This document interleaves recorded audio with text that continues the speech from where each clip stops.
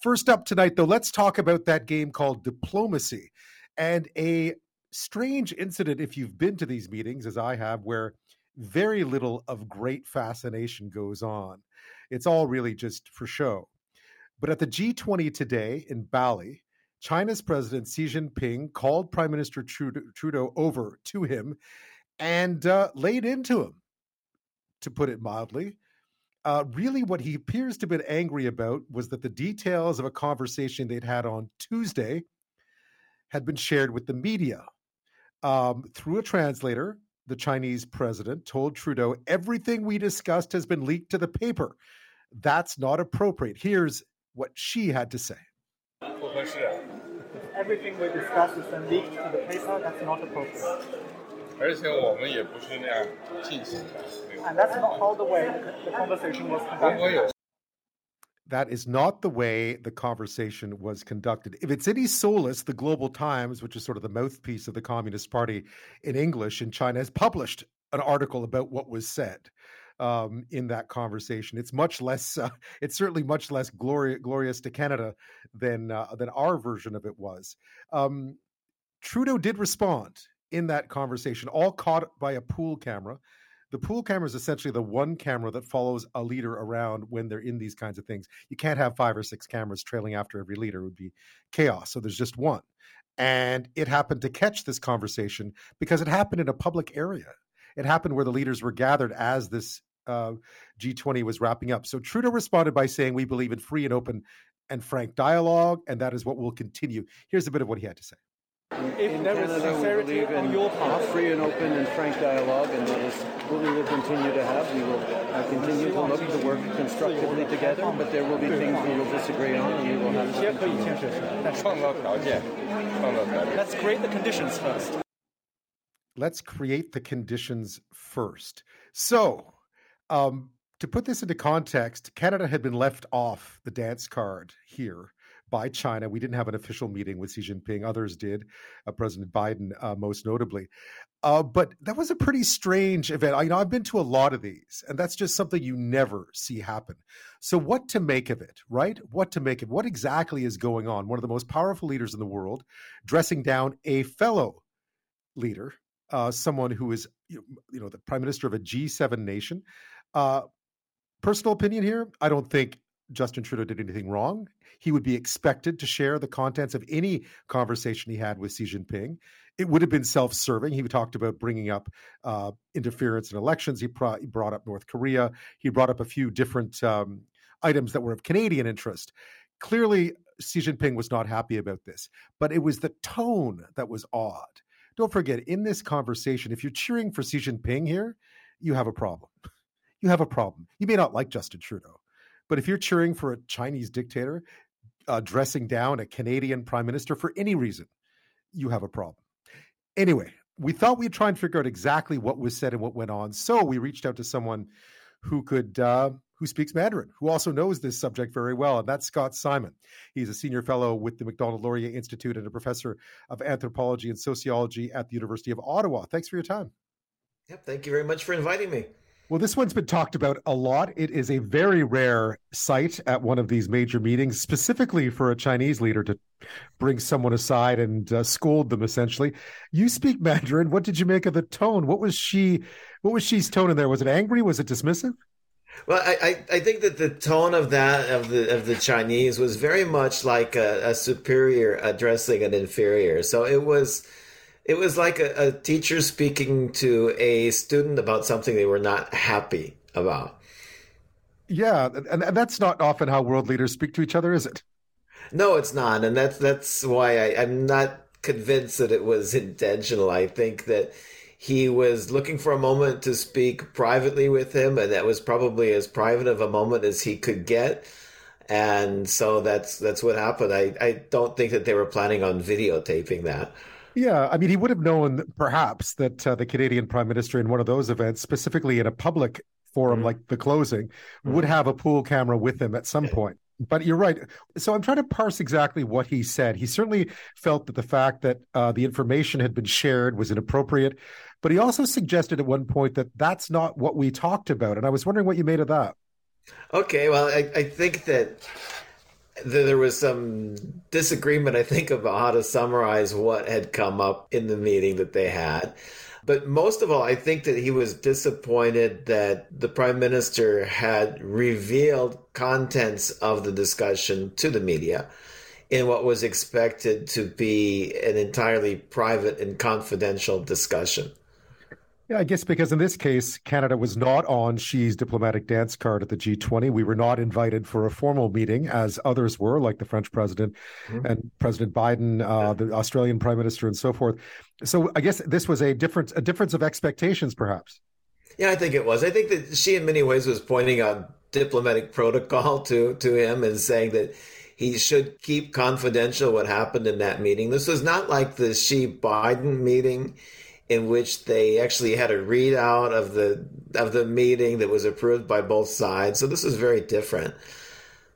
Often, if the prime minister is to meet with the Chinese president, for instance, there is an expectation amongst the Canadian media, particularly, but I think Canadians in general, that what was talked about will be shared to some extent. We want to know what he said. There's a lot of things going on in this country right now that have a China focus to them.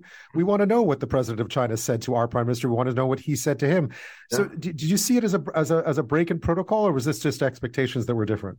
I think that the expectations were very different. And so from Xi's perspective, it was a break in protocol. It's very clear that that's how he imagined it to be.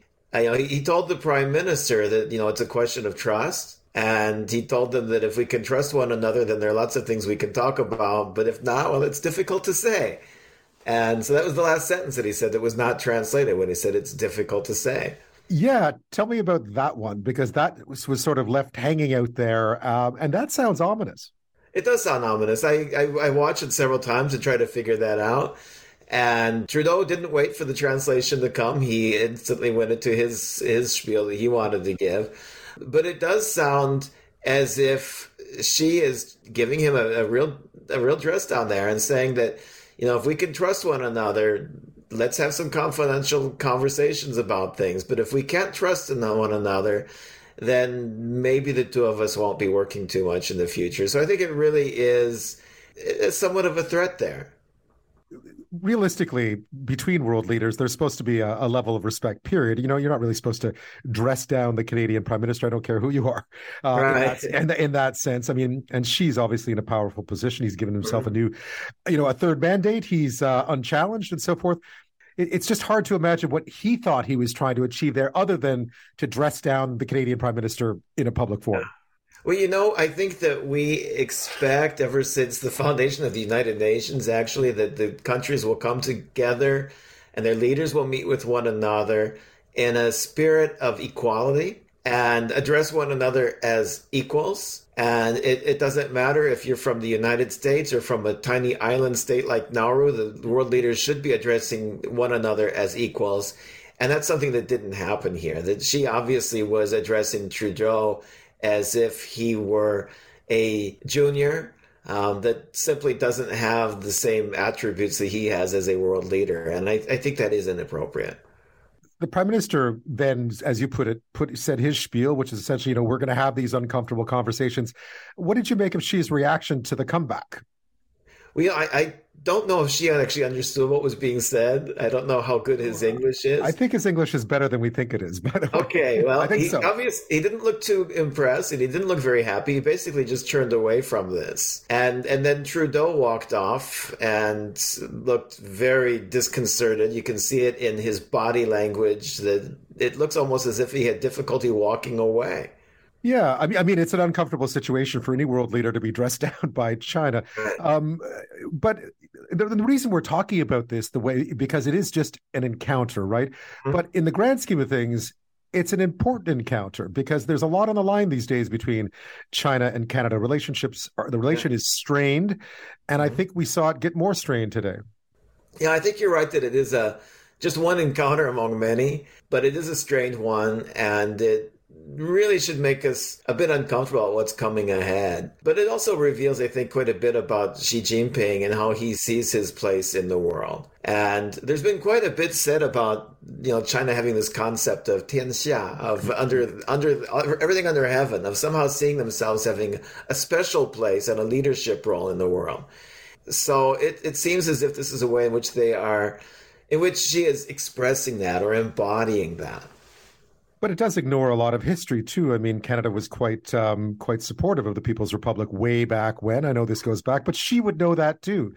He would know that dressing down a Canadian Prime Minister in public is in some ways disrespecting the history of our relations. And in particular, it's disrespectful of the relationship that Pierre Trudeau had with China. You know, she knows that Trudeau's father is the one who established relations between Canada and the People's Republic of China. He also knows that Canada establishing that relationship is what opened the door for China coming into the United Nations and getting under the Security Council and signing diplomatic protocols with other countries. He knows all of that history. What now, Scott? Because again, there's a lot of things that Canada wants to bring up with China. We're trying to change to some extent with our new Indo-Pacific strategy that we're going to see the details of sooner than later. We're trying to diversify our relationship in Asia away from China a bit. You would think this would be a time that China would try to look to put on a bit of a charm offensive, but clearly not. Yeah, obviously they've not done that. They haven't done the kind of wolf diplomacy that we're starting to get used to. But I think that, you know, moving forward, that this really underscores the importance of our Indo-Pacific strategy. And I think that it proves many of the points that our leaders have been talking about, you know, like Melanie Joly at the Monk Institute recently, and the risks about China. And so it really is proof there that China is a risk to Canada and that we should not expect things to go as smoothly as we've been hoping they would ever since 1970. Yeah. I mean, the Australians did something similar a few years back. There was quite a bit of pushback against Beijing and some of what they've been up to in Australia. And the Australians were summarily shut out for a while as well, much as we are. Mm-hmm. At this point, this seems to be China's tactic is to sort of embarrass people publicly when they're not happy with our foreign policy. Right. And I think that we should bring up here that, you know, that Australia got in trouble because they asked for some clarity about the origins of COVID-19. And in this case, Trudeau is bringing up the fact that there was Chinese interference in a Canadian election. And this is very serious. I think that Canadians have a right to know what was going on. You know, she should not have been so surprised that this was discussed in the media. Scott Simon, thank you for your Mandarin translation as well and your insight on this. Much appreciated. Thank you. 911. 911. What's your emergency? I'm on a cruise ship. There was an explosion. Oh my God, the ship is sinking. I can't get out. There's water everywhere. We're going down. I've got a lock on your location. Stay with me. Hurry. Hello? Are you there? Help is on the way. Angela Bassett and Peter Krause return in an all-new season of 911 on a new night. Thursday, March 14th on Global. Stream on Stack TV.